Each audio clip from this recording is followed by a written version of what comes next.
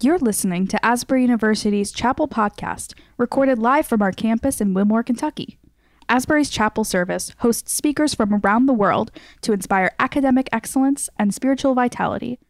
We hope you enjoy today's message. Good morning, and let me add my welcome to Chapel this morning to you all in Hughes Auditorium and to our listeners online here in the United States and around the world. It's a privilege to be in this place of worship together.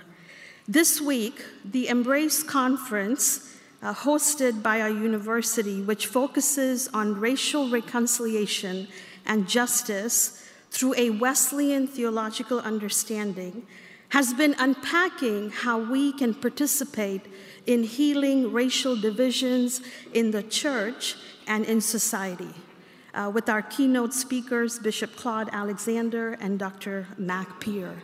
It's been a privilege for us to have them with us.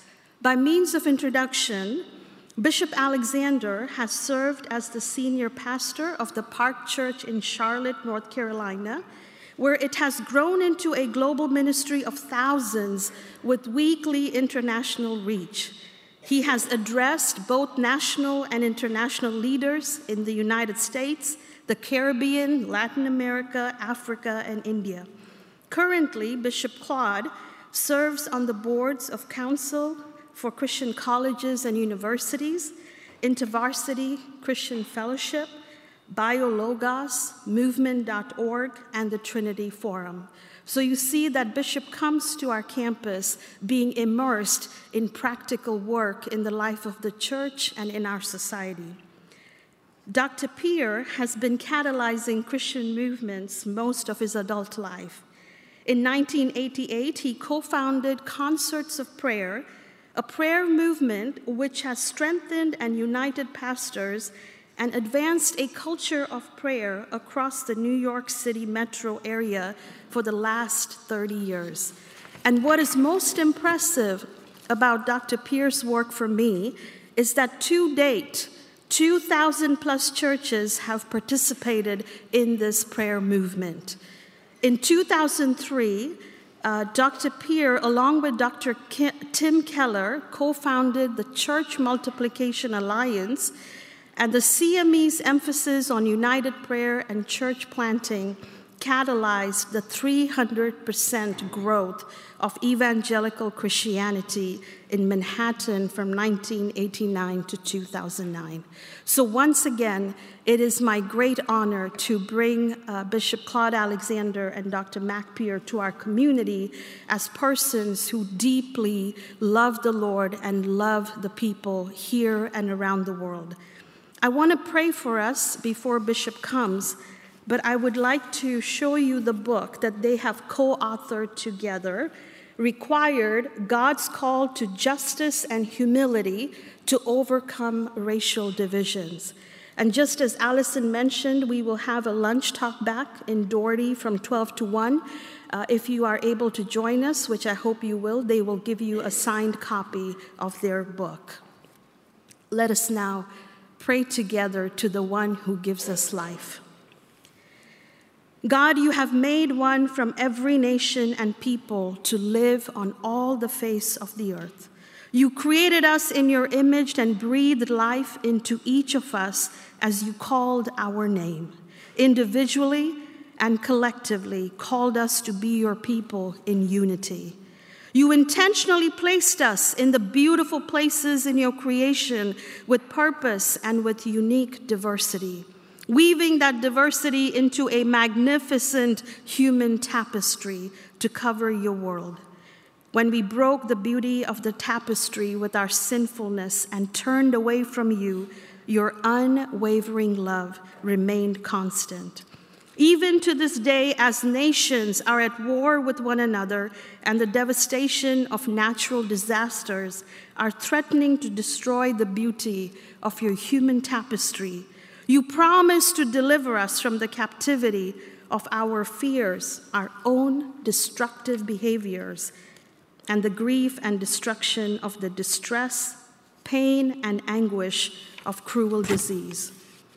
The covenant you made with us to be our sovereign God gives assurance that your love never leaves us, but calls us into a closer relationship with you and calls us to embrace each other in the human tapestry into which we are all woven. So God, as we pray, bring us near to you and near to each other in the name of Jesus Christ our Lord. Amen.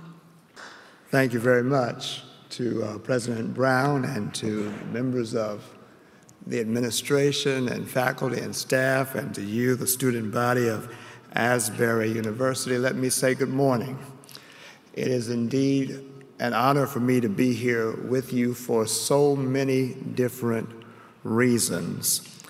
I've had an admiration and gratitude for Asbury for some years, in part due to my having had the privilege of serving with your immediate past president, Dr. Sandra Gray, on the Christianity Today board.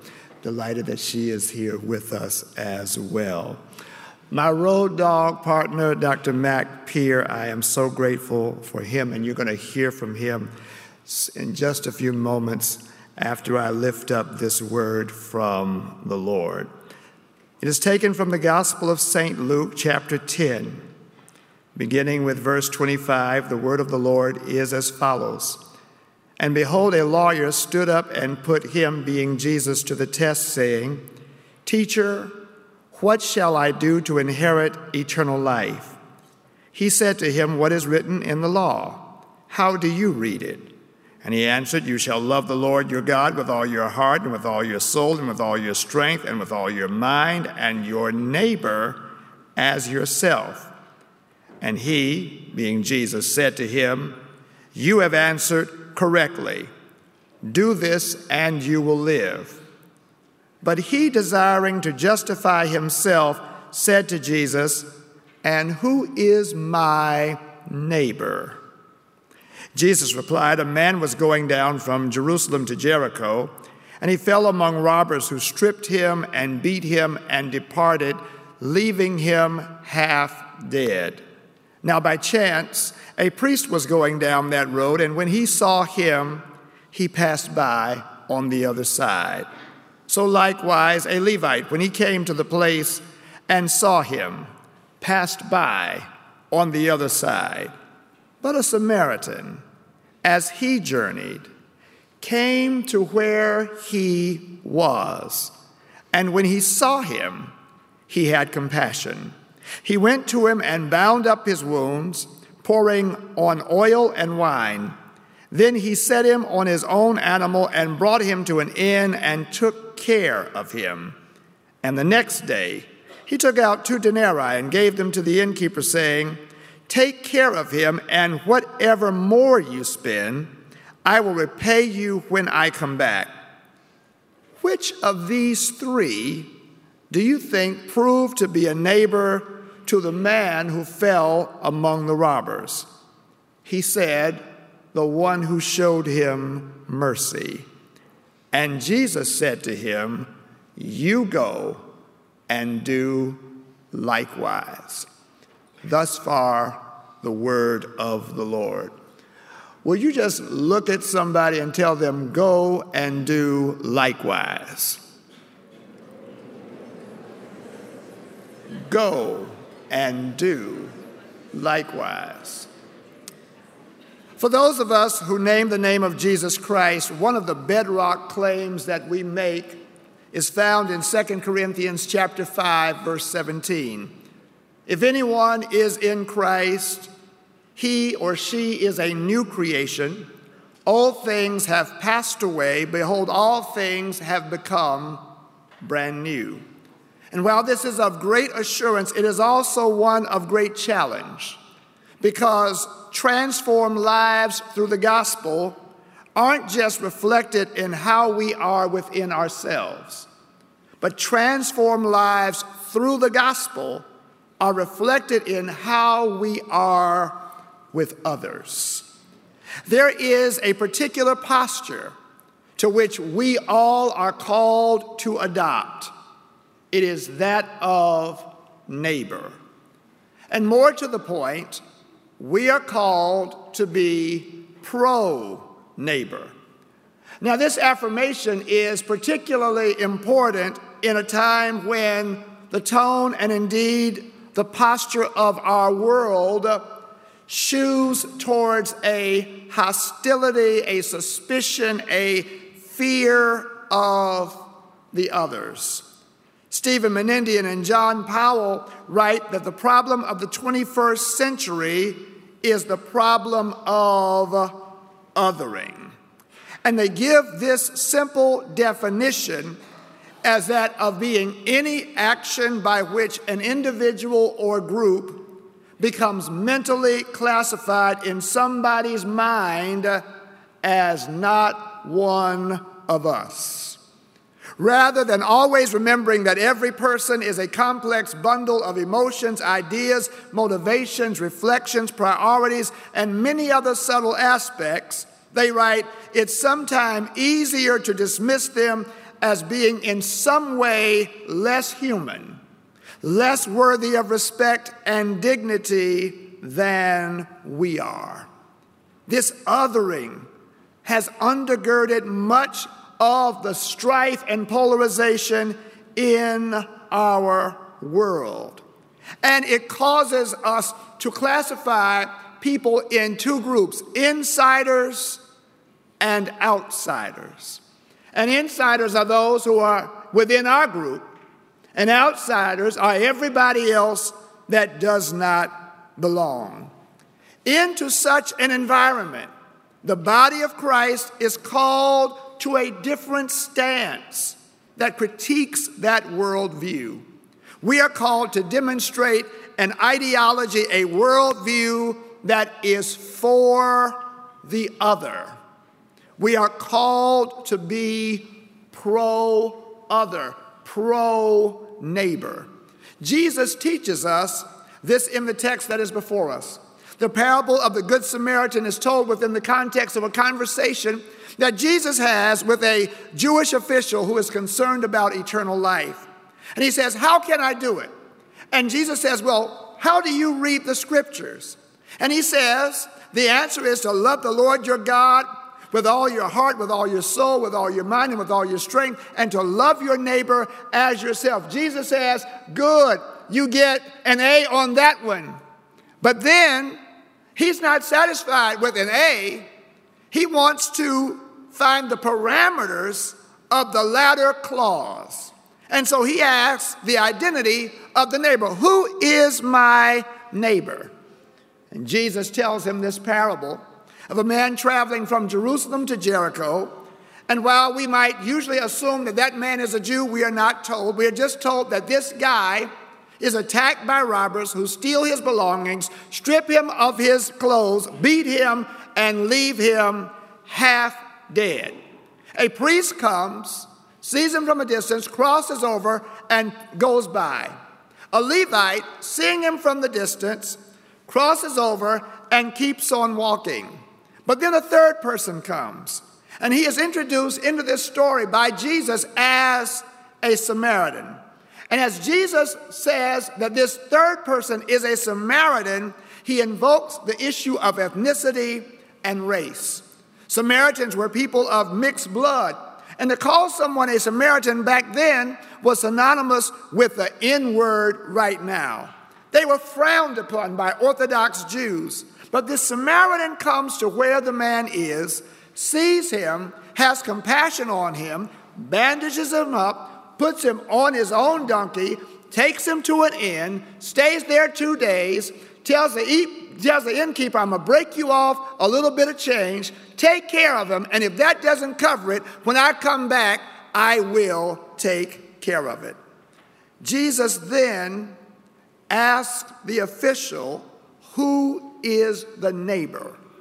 Now, with the official trying to identify the parameters of the neighbor that he is commanded to love, Jesus answers a different question.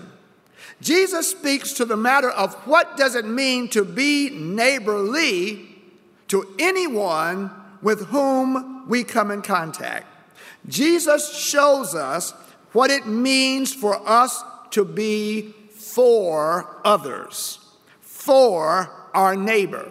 And the first thing that he shows us is that being a neighbor, being pro-neighbor, is not about how narrow you can restrict, but how broad you can reach.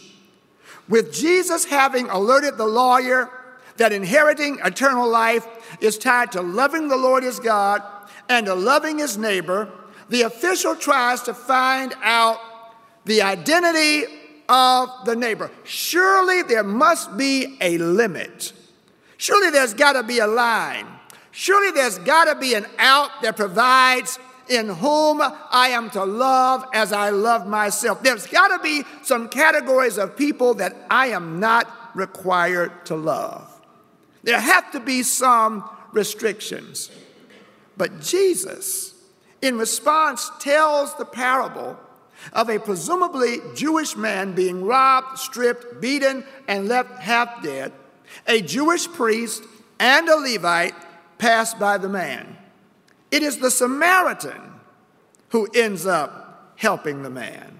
The two people who ethnically and religiously were closest to the victim refused to aid him at all. It is the one who had the least in common, the least affinity, who was neighborly.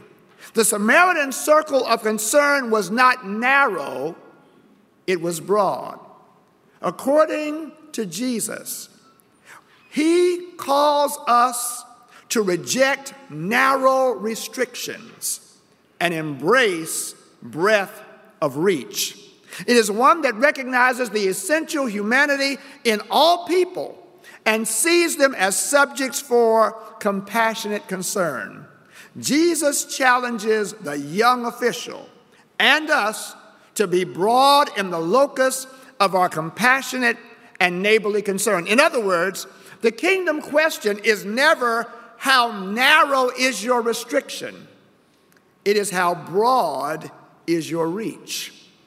God's reach is universal and global. For God so loved the world that he gave his only begotten Son, that whosoever believeth in him should not perish but has everlasting life. Look at somebody and tell them, go and do likewise.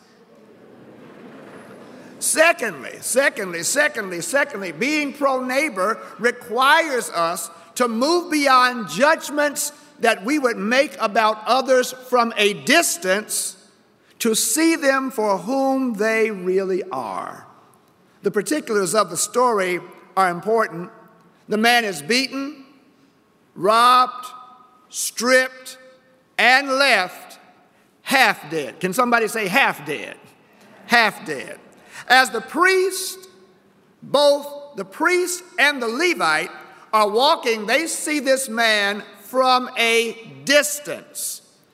And from a distance, seeing him, they cross the street and go past him.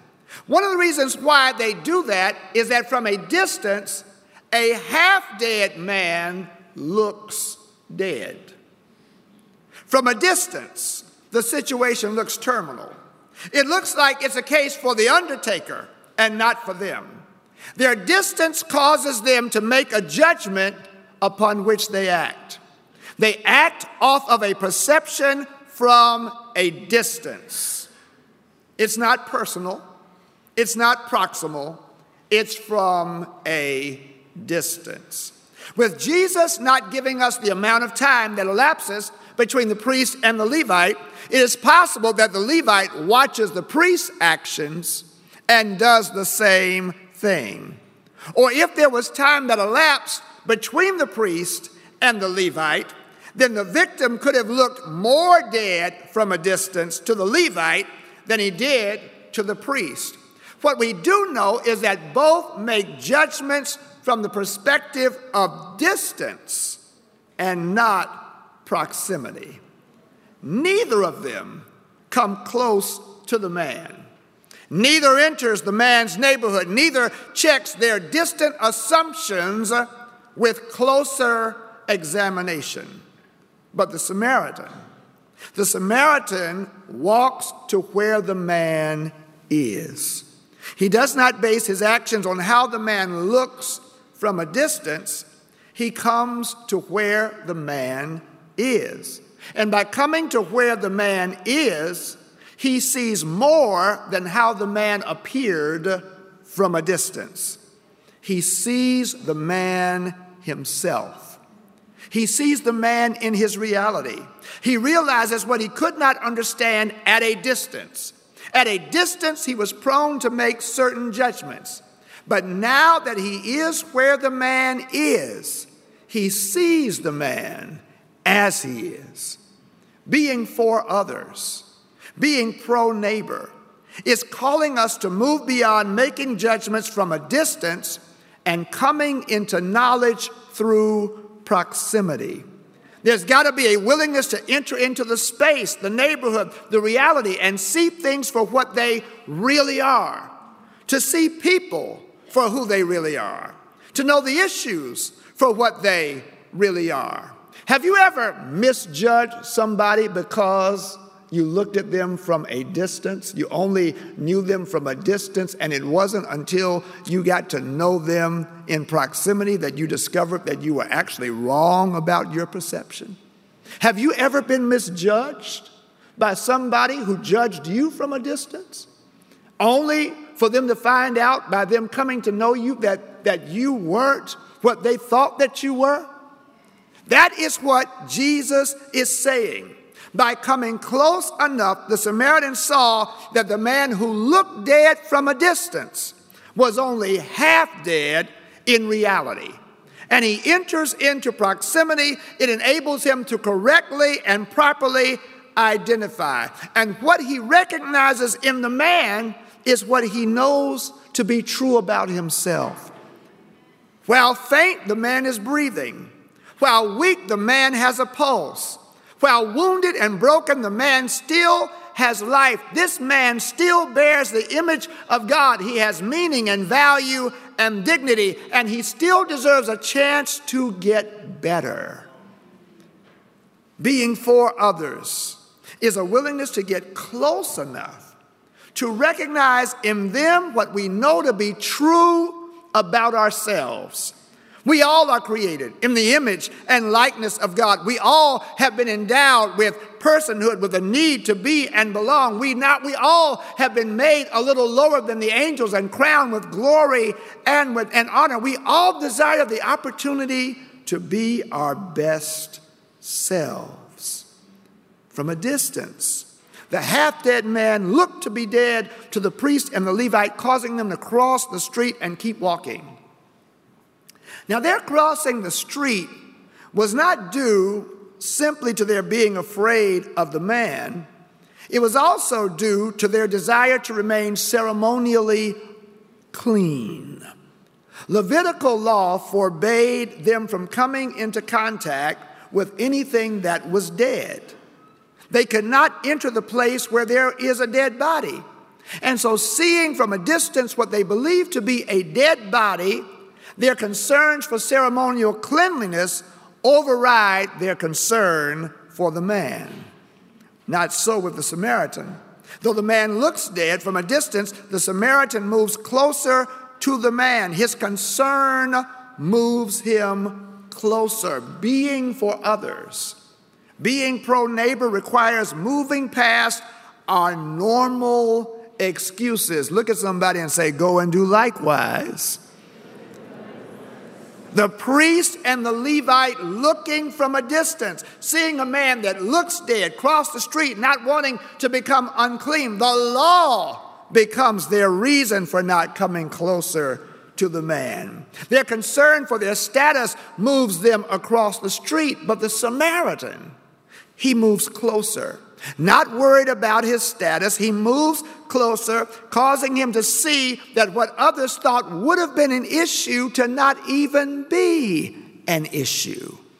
His valuing what he saw at a distance moved him closer, and it moved him beyond his normal excuses. Jesus calls us to value people to such a degree that we overcome our normal excuses. You know the normal excuses? I don't know them. They're not my people. He looks dead. It's not worth the hassle. The law says this and that. But when you value people for people, when you recognize the image of God in people, you are willing to overcome the normal excuses of avoiding them. The Samaritan moves closer until he gets to where the man is. Now, standing where the man is, he does not know where the people are that beat him up. They could be hiding in a bush. They could be around the corner. They could be down the street. It's risky for him to stop where the man is. But he takes the risk of looking at the man, of really seeing the man, of being really aware. And now that he sees that the man, while half dead, is still half alive, he takes pity on the man. He has compassion on the man. Jesus says, I'm calling you to have a willingness to be impacted by the condition of other people. The Samaritan felt for the person whom he saw, and we are called to feel for the people that we see. We are called to see them and to feel them, to see and feel their hopes, their fears, and their joys, and their hurts, and their frustrations, and their brokenness. Tell your neighbor, go and do likewise. And what that means literally is exercising your agency, exercising your ability to affect a positive outcome. It literally means the willingness to take personal responsibility. Seeing what he sees, feeling what he feels, knowing what he knows, he determines he must do something. He can't leave the man in this current condition. He's got to respond. And so he moves to the man. He actually bends down. He gets on the level of the man. There's dust, there's dirt, there's blood, and he is willing to get dusty and dirty and bloody because his compassion says, I must do something. He puts the man on his own donkey, takes him to an inn, and takes care of him. Compassion is the willingness to be personally impacted. It's to become vulnerable to the point where you are shaken into action, where you can't let things remain as they are. You've got to do something, and that will often require sacrifice. The Samaritan gives up the privilege of riding on his own donkey. By putting the man on his donkey, that means the Samaritan has to walk. He rode on the donkey. Now he's walking on the donkey with the injured man riding. He adjusts his schedule.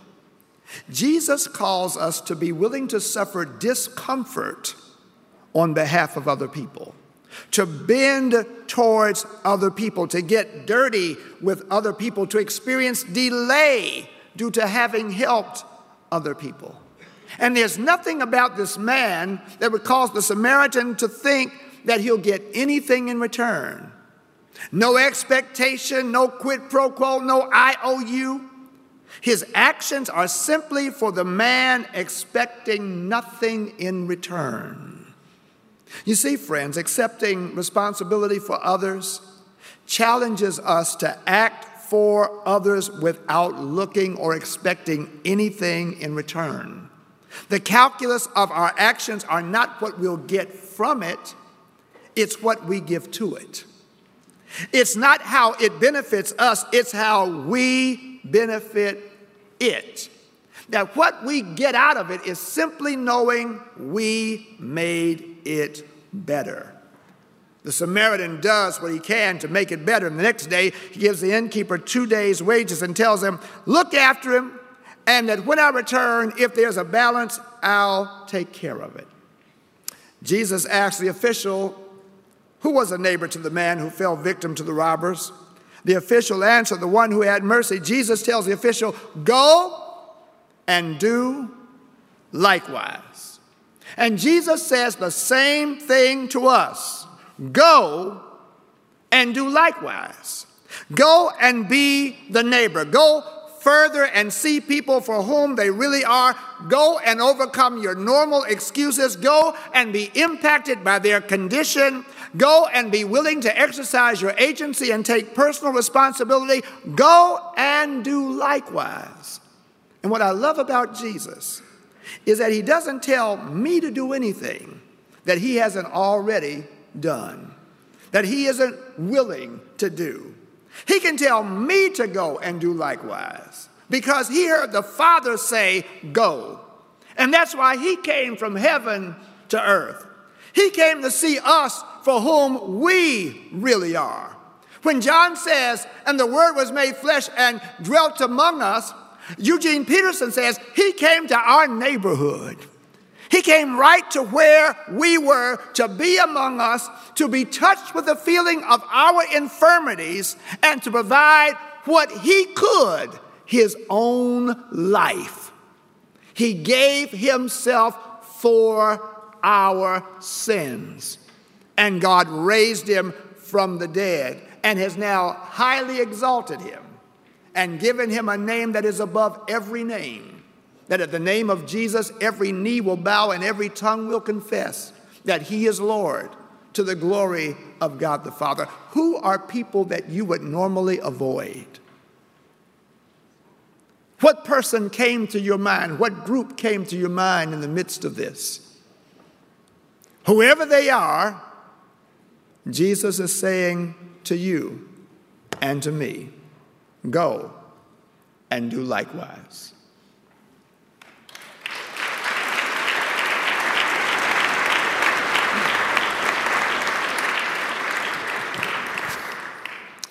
The question that lingers over this auditorium this morning in response to Bishop Alexander's reflection is simply this: what is God's Samaritan assignment for each one of us?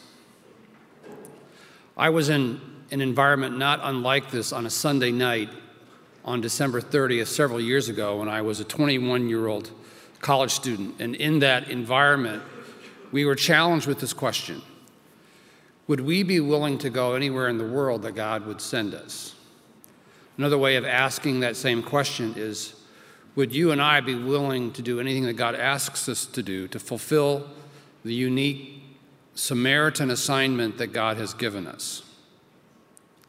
I am fully convinced that the consequential and significance of our lives will be the answer to that question. Your being here this morning and part of this great university is not an accident. God has you this morning to hear these words from Bishop Claude. Bishop Claude and I have been journeying together for 9 years, and he has become a best friend. I would travel anywhere in the world to hear him speak. He has helped me understand my own Samaritan journey.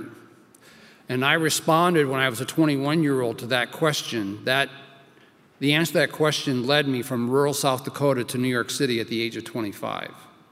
And I moved into a neighborhood that spoke 100 languages. I attend a church that has every one of these flags in our sanctuary. We attend a church that has services in Spanish, Cantonese, Mandarin, and English. It led me to develop a coalition of churches and leaders that were from every imaginable ethnic and language background. The answer to that question has led me to interact with leaders from 500 cities around the world. The question for us this morning is, what would the answer to that question mean for the arc of your own life and your leadership? Bishop and I have written this book, Required, because we believe that as we wrestle with that question, what is the Samaritan assignment on our life, will lead us to use the unique agency that God has given us. We have participated in 2 4-city tours, one in the South and one on the East Coast. This is our first campus visit in the United States. It's an enormous privilege to be here, and I think about the history of this institution of more than 120 years, and I believe the prayers of Charles and John Wesley, in fact, the prayers of Jesus linger over this sacred space because he has a unique assignment for each one of us. I would challenge you to come and join us for lunch because we want to help you think through the unique Samaritan assignment that God has for you. You are not here at Asbury by accident. And as we close our time, I want to do something very simple. It's just a very simple prayer of committal to whatever it is that God has for us. And the way we're going to do this, I'm going to invite us to stand, and I'm going to invite us to extend our hands. And I'm going to pray a prayer, and I'd like us to pray it back in unison to one another. So let's pray this prayer. I'll pray, and then you can repeat the words of the prayer. Dear Jesus, we worship you as the true Great Samaritan. You gave your life so that we would have an eternal home with you. We commit our lives to pursue the unique Samaritan assignment that you have for each one of us. We pray that you would help us mark this day as a turning point in our own journey with you, to impact the world that is in such need, for your sake.